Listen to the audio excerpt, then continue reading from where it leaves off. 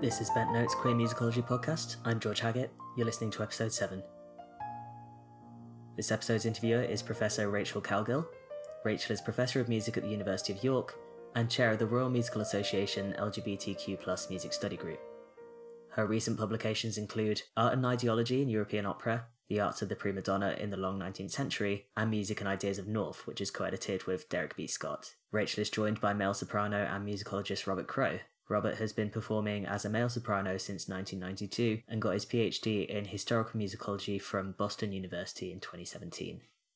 The subject of his thesis is also the subject of this episode, 19th century castrato Giovanni Battista Velluti. Velluti is a really fascinating historical subject. He was born in the Italian peninsula in 1780, when the practice of castrating young boys so they'll grow up to sing with unbroken voices was already dying out. But Velluti was castrated when he was 8 years old and had a very successful career as a soprano. In this interview, Robert not only talks us through Velluti's life, but also his own practice as a male soprano, performing the music that Velluti sang. The sound recordings in this episode are all from Robert's latest CD, The Romantic Castrato.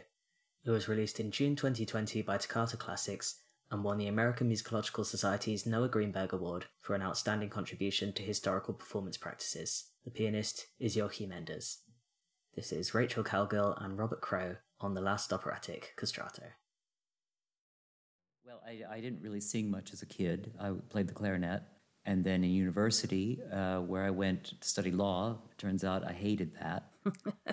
And so I, at the same time, had auditioned for the choir and got in as a bad second tenor. I worked my way up to being a bad first tenor. But I always knew that I had this falsetto that was much, much better. But this was a time, I don't want to say exactly when, although, the first Bush was president. The countertenors were not really a thing in the U.S., and male sopranos were not a thing at all. Were really, really not a thing. Mm-hmm. And so I hesitated making the vocal switch, and then finally I did. So I switched to soprano around the age of 25 and have stayed that way for the last years. And after I turned 40, I realized that, I couldn't play teenagers much longer on stage. It didn't matter whether I could still sing the role or not. I just didn't look like a teenager anymore. And it was time to go into a second field, a second profession, and that led me to musicology because I had already, with my first 2 solo recordings, I had already done all of the research and done modern editions and made a few mistakes, but I had already dipped my toe in the musicological pool, so to speak, and so it seemed like a logical next step. What's the difference between male soprano and countertenor? Other than range, a male soprano has, I think in most cases, a lot slenderer sound, and we'll use, and this will seem counterintuitive, but we'll use a lot more chest voice. A countertenor will usually, especially an English countertenor, but American countertenors, European countertenors as well, and now increasingly all over the world, they carry their head voice down quite a lot further. But if you do that, you tend to lose the high notes, the very high notes, everything above an F sharp or a G. Mm-hmm. And so a male soprano obviously can't do that, but if they sing the later repertoire from Mozart on into the 19th century, they have to have a low G and a high B flat. And you can't really have both of those things at the same time using one register. So for a male soprano, it's how to negotiate the break, because it's always going to be there, whereas a countertenor often can avoid it. And is there a difference in terms then of dynamic at the different points in the voice? It depends a lot. It depends on the voice. It depends on the age. I used to be a very different singer. Mm-hmm. When I was in my 20s. Now I have a lot more chest voice, and my low notes are in many ways just as loud as the high notes. Right. I have to still negotiate my passaggio, like everyone that has to deal with the passaggio, and I'm more or less artful at that, so that sometimes it can't be heard. Sometimes it can. So in terms of your early career as a male soprano, what sort of repertoire were you performing at that point? Lots of Handel, lots of teenagers. My first big role was Sesto in Giulio Cesare. Yeah. And then I did sort of teenagers or young kings, Nero in Agrippina, Anastasio and Giustino, Agno in Clemenza di Tito, roles like that. And then as I moved into my 30s, it became sort of more dictators. Giulio Cesare in the Cattonia Nudica, a couple of different settings of that. Nero in Poppaea. As I aged, I moved out of the juvenile and into the heavy. And now, being over 40, I sing more concert work. When I'm on stage, it's usually strange characters. I just did an Orfeo Monteverdi where I did La Musica, La Speranza, Euridice, and Apollo. Wow. Well, they sort of bundled it into one character because, you know, Orfeo doesn't really have a counterweight as a character. And so they thought, well, this is a way to do it, to have the same crazy guy putting on a slightly different costume and wandering through the whole, because, you know, it's a kind of a weird commedia dell'arte. Orfeo is quite tragic, but all of the characters around him are a little bit silly. Yes, that's very true. And of course, I was not at all a beautiful Euridice, but she does have the most beautiful music. It's not much, 20 measures, but it's really gorgeous. And as you're developing as a singer, there's obviously the figure of the castrato, the voice for whom these roles were originally written, and a voice that we have Moreschi's recordings, don't we, from the early 20th century when his voice is past its prime. He was 46, and that most sopranos seem to have stopped. Historically, most sopranos seem to have stopped singing around 40. The later sopranos, Pacchierotti, Marchesi, Crescentini, Velluti, they all sang into around 50, but almost all of them, it seems, shouldn't have. So yeah, Moreschi at even 44, I think the first recordings, was really past that sort of male menopause that seems to have been so decisive in high castrato voices. Oh. Could you say a bit more about that? Well, it's a guesstimation. Roger Freitas has written about that. Martha Feldman has written about it, but you know, it's all a little bit speculation because we don't really know. We don't have intact cadavers, so we can't tell what happened. There's a theory that the vocal cords start calcifying. Yeah.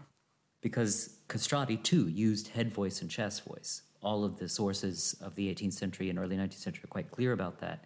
And what they seem to have lost is not the head voice, but the ability to go from the head voice to the chest voice without an audible break. Right. And so a lot of them simply stopped using the head voice altogether historically and would sing privately as an alto or even as a tenor. Pacchierotti sang as a tenor. And Velluti insisted on singing soprano even though the break got worse and worse as he got older. And after the age of 45, unless he was in perfect voice, there was always a crackle as he crossed it, and he was often quite flat, apparently, right around that. I think because he was pushing one register or the other a little bit too far to make up for this inability to bridge the gap.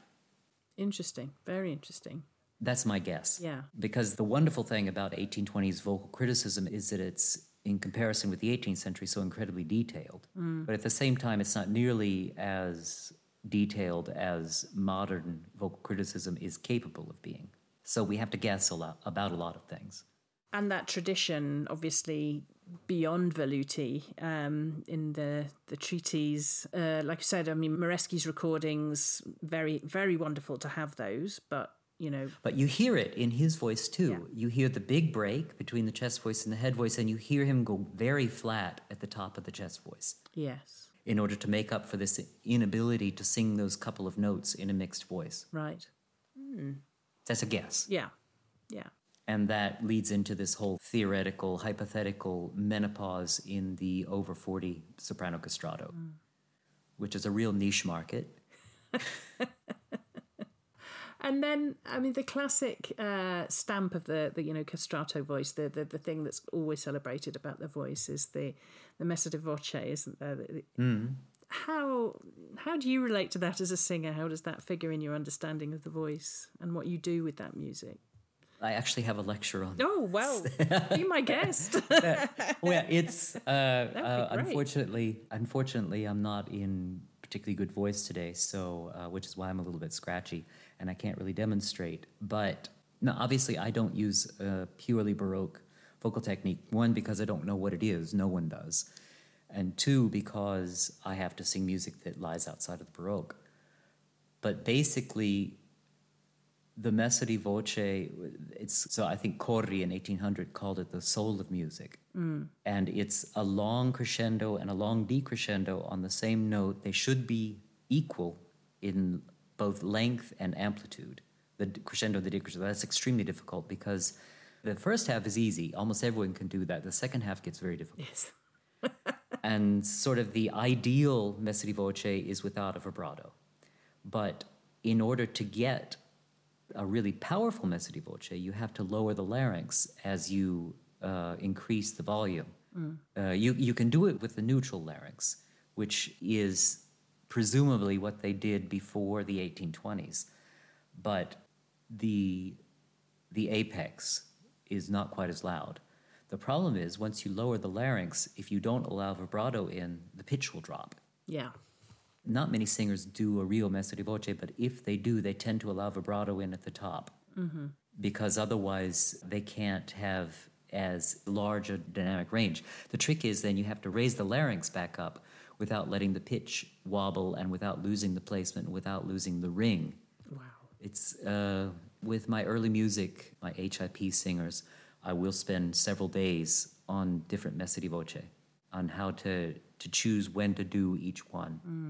And the quality of the voice, when 18th century commentators are talking about this, there's that sort of sense of the clarion tone, isn't there? So it's the adult's lungs and the physique of the adult, but the boy's voice preserved into adulthood, and the combination of those two. The length of the vocal cords, I think they probably got thicker. Yeah. Although we don't really know that, I don't think. But I suspect they got thicker, which then would enable them to, I keep thinking of the German Stoßfest, more durable. Yeah.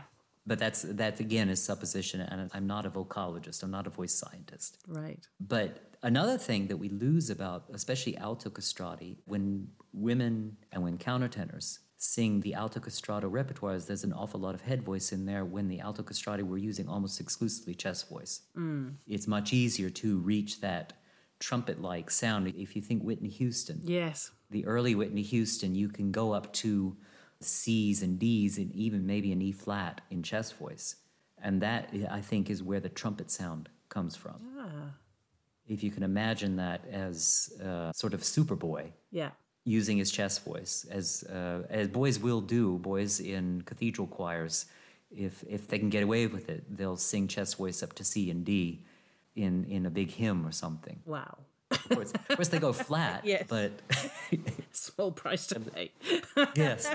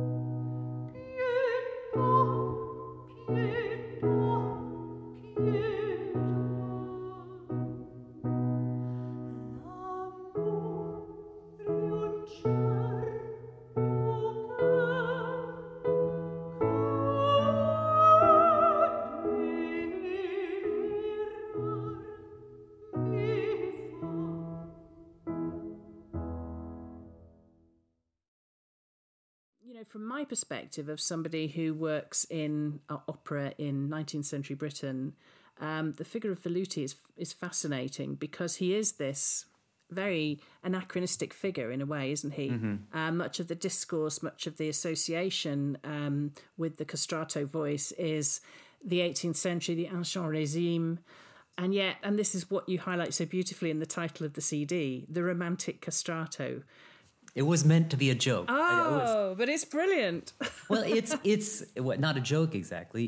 It was meant to have the double and triple meanings. Yes.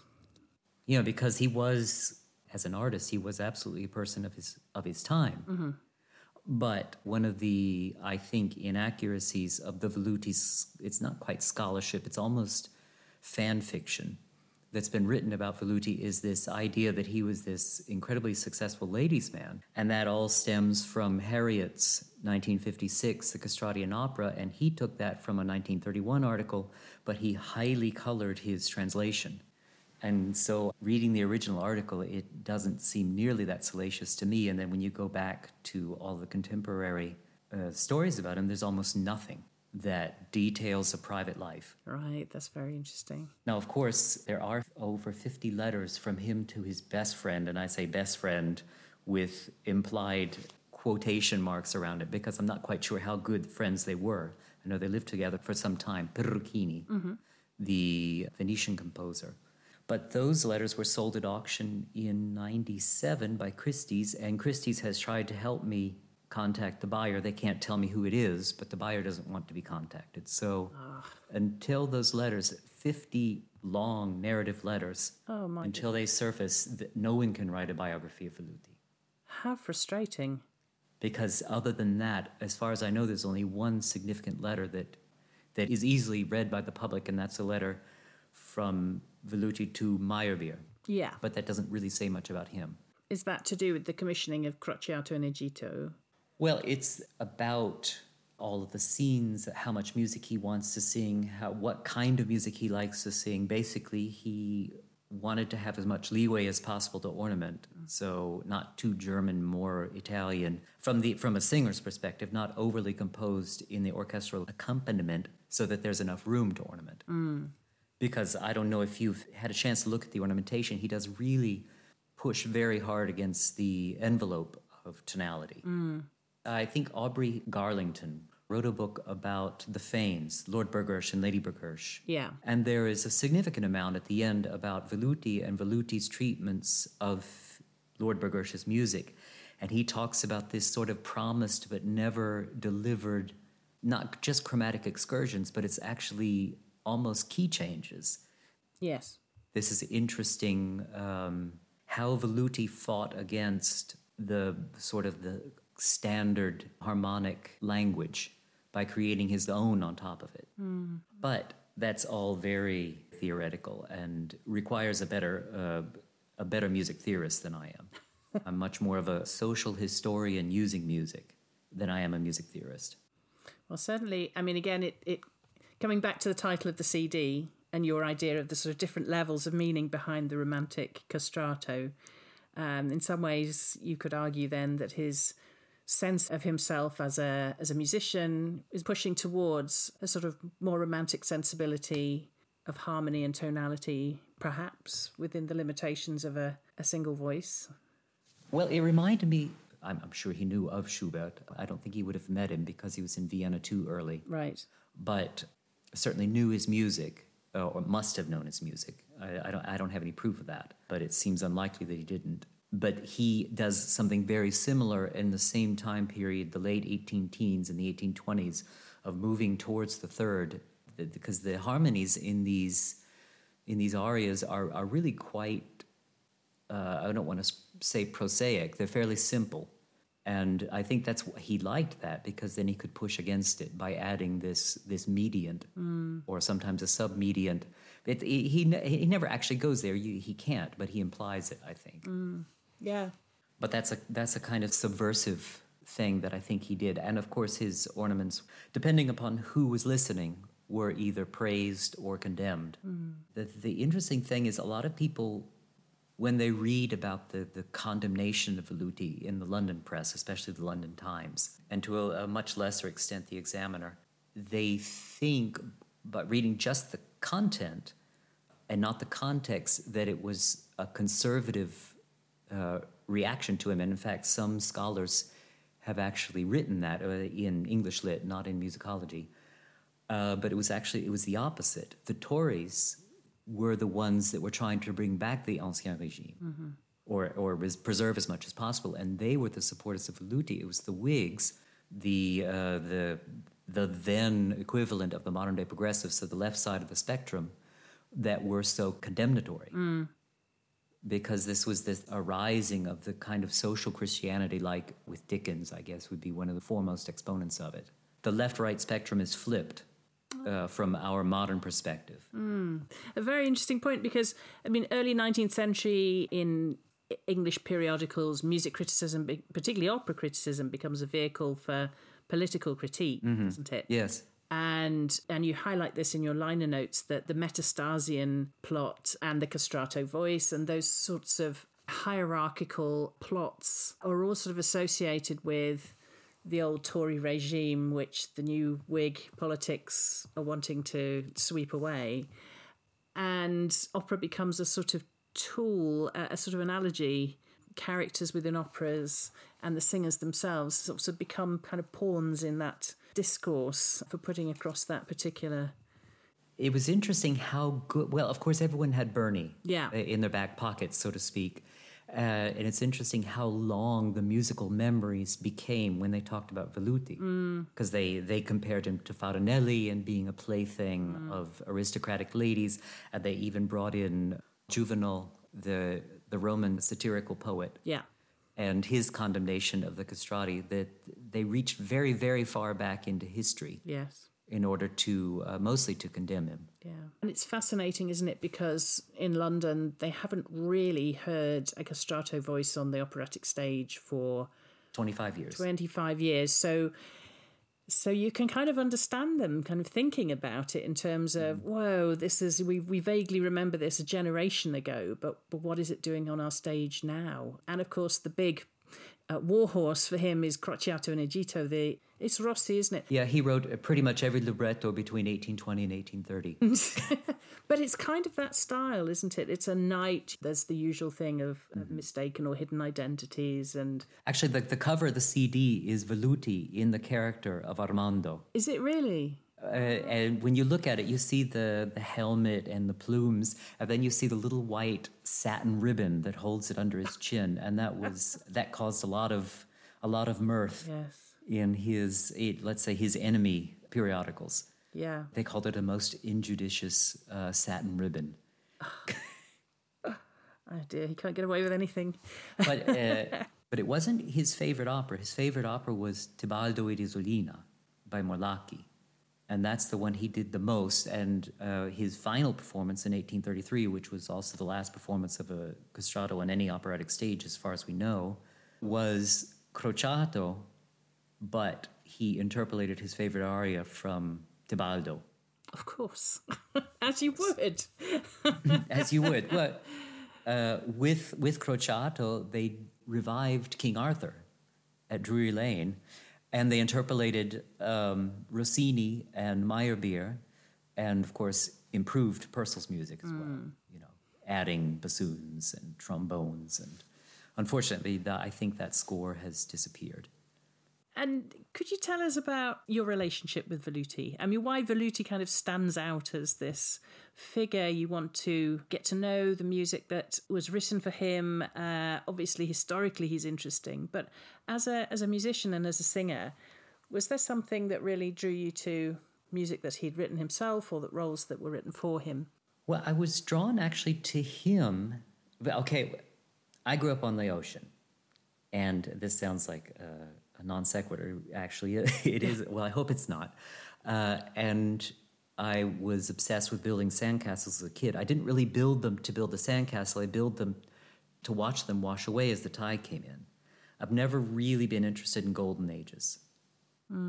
I much prefer watching something that is waning and disappearing. something that's lasted longer than it should, because I find you learn so much more about the period that surrounds it. You learn more about the ocean watching it surround the remains of a castle.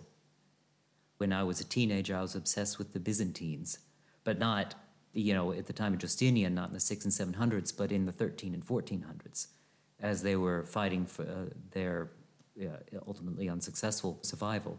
And so for me, Veluti was like the sandcastle. The sandbar is completely covered, and the waves are washing it away, but it's still there. I don't know, it's probably a little bit too self-congratulatory, but that, I think, is, despite that, a fairly accurate way of describing why I came to him and not to Farinelli or to Siface or to any of the others who were really in a golden age. Even Pacchierotti, Marchesi, they never saw themselves condemned. They didn't stay too long. Yeah. And that's what was so fascinating to me about him, was that he was a man out of time and place. I'm thinking about the sorts of lectures that we do for undergraduates on the castrato, and we talk about that golden period and those voices and the sort of tropes that come through in the writings about the 18th century castrati.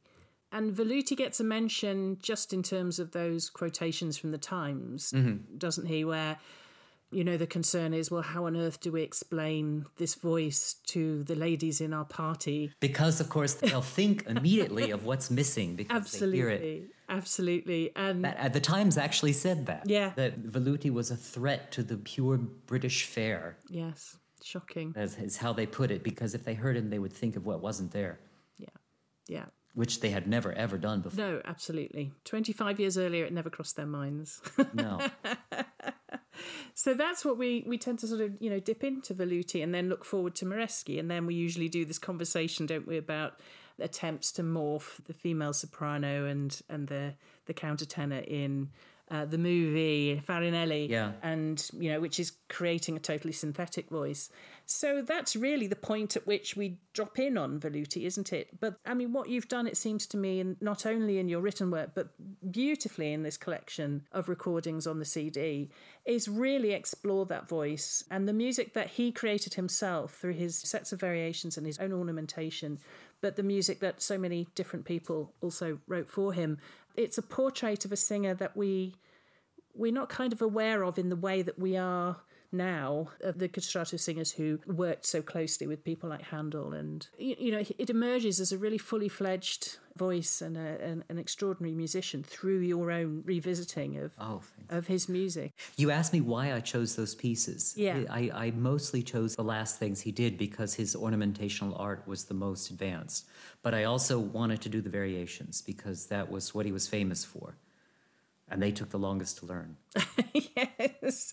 Well, in a way, I mean, as you talk about in the liner notes, it's like the art of fugue, the art of ornamentation. Right. And your sense, isn't it, is that Veluti may even not have intended to sing them. I think some of them were merely theoretical. Yeah. And I do perform them in concert, but there are two of them I don't perform because they're really violin music. Yeah. I used his own manuscript score with all of his handwriting, with a copyist's hand and his hand in ink, and then his hand in pencil. And he used it over several years because he crossed out ornaments and added new ornaments, which made it very difficult to figure out what ornament to include in the edition. But there are 3 or 4 variations that are pristine. Yeah. They're the hardest ones, too. I don't think he ever sang them. Maybe he knew them so well he didn't need the music. We know that he performed them, and Yeah. he even performed them accompanying himself in London. But we have no idea how many he performed, and as there are 8, and that's quite a lot. The standard vocal ornamentations are only 2 or 3. Since it was never published, no one would have known that he wasn't singing all of them.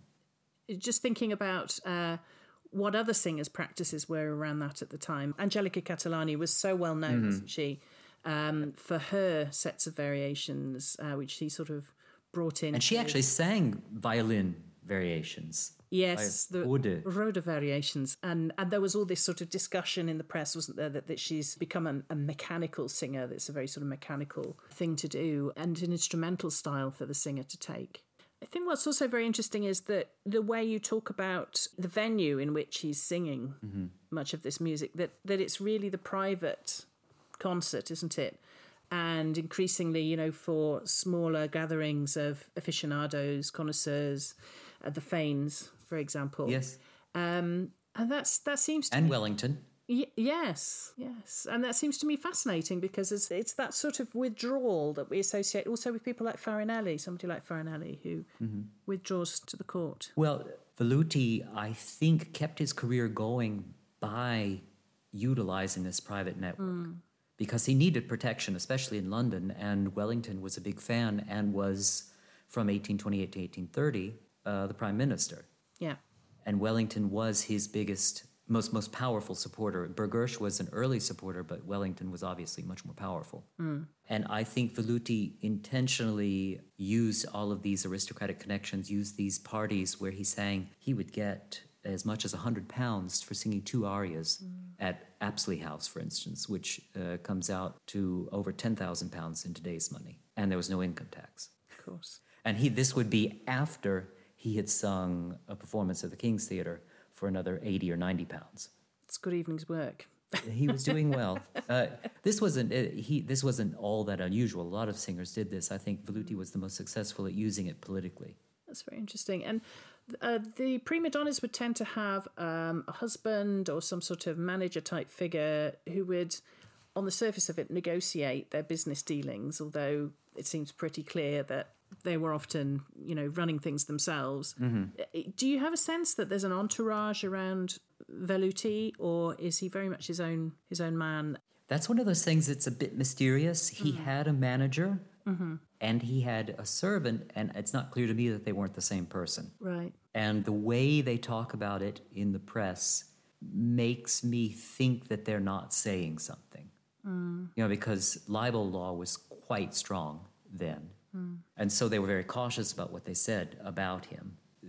With satire, they were allowed to say things like with Wellington, but they couldn't say it about Veluti because it would have been too real. And so I'm not sure whether this servant and this manager, his name was Fradoloni, I believe, were not the same person. And that's the person that always traveled with him. And that's the person who, when Veluti died in 1861, according to Federico Veluti, he's a historian and Veluti's great-great-great-grandnephew, I think. So he's told me some things that basically are just family stories. Apparently this is the same servant that was with Veluti for 40 years and was fired the morning Veluti died by Veluti's heir and nephew. And before he left the estate, made off with all of the snuff boxes and jewelry and all of the things that Veluti had collected over the decades, all these private presents. Gosh. Because sometimes, you know, they were paid in presents rather than in money. Yes, sort of favours and tokens, really, yeah. And then he disappears from history. Well. So I don't know. Like I said, these letters between Veluti and Peruchini, if they ever show up, will probably shed an awful lot of light on his private life. He did not like being alone, apparently. He always traveled with his prima donnas. He traveled with men and women. He lived with men and women. He never lived alone. But the thing is, it's men and women, and I don't think you can draw any kind of, without better evidence, you can't draw any conclusion other than he just didn't like being by himself. So we don't have anything like Tenducci's marriages or... No. You have hints and rumors of that with both genders, but very, very few. Yeah. And it's more satire.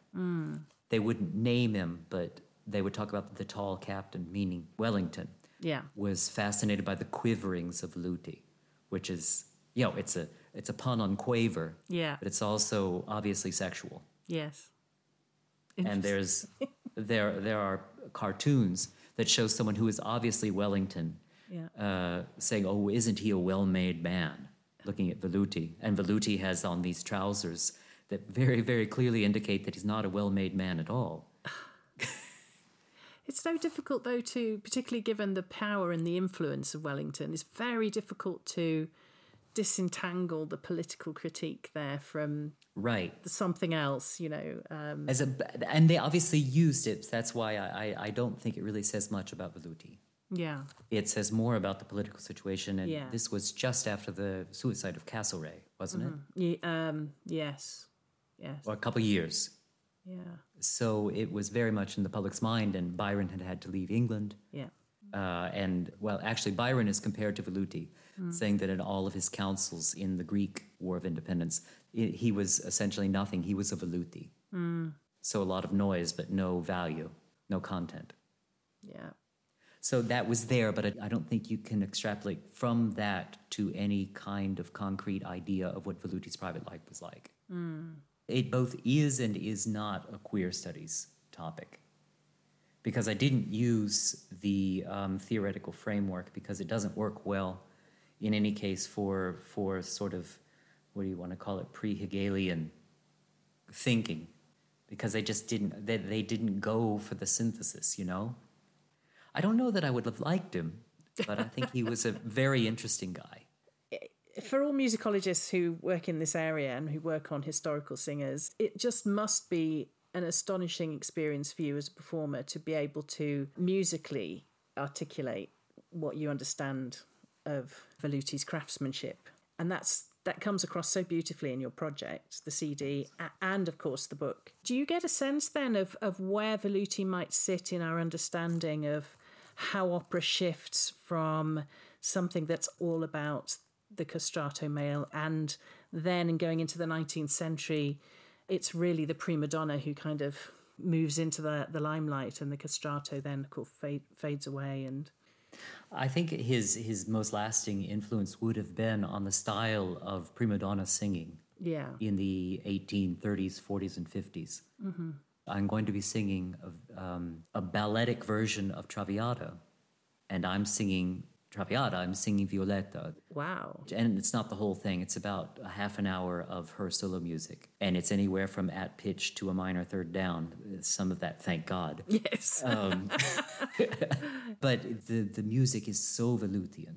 The flourishes, all of the cadenzas that Verdi himself wrote are Velutian. The weird chromatic turns and the leaps.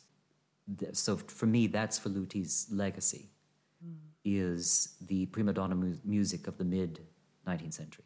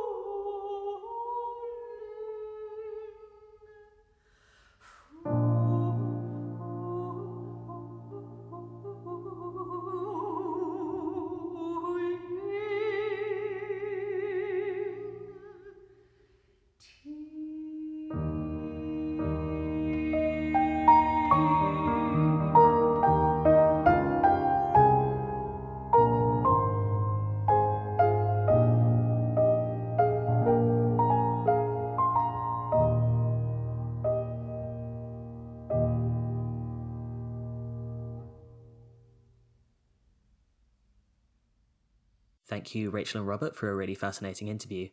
The first clip you heard was the Scena Ecco o Numi from Carlo Magno by Giuseppe Niccolini, an opera which Veluti sang in at least a dozen different productions. The second clip was Nel colpio non mi sento from La Molinara by Giovanni Paisiello. Veluti wrote a set of variations on his theme, which Robert and Rachel discussed earlier in their interview. The final track was Ah Can I Think of Days Gone By. It was composed for Veluti by Thomas Welsh, and Veluti premiered this sad, sentimental song in 1829 during his last London season. In Robert's words, this was how Veluti self-consciously bade farewell not only to his career, but to his era. Once again, the pianist is Joachim Enders. You can buy and stream the Romantic Castrato from Toccata Classics, and huge thanks to Martin Anderson and David Foister for generously sending us these tracks. Bent Notes is produced by the LGBTQ+ Music Study Group. We're supported by the Royal Musical Association, the Society for Music Analysis, the British Forum for Ethnomusicology, and the Society for Musicology in Ireland.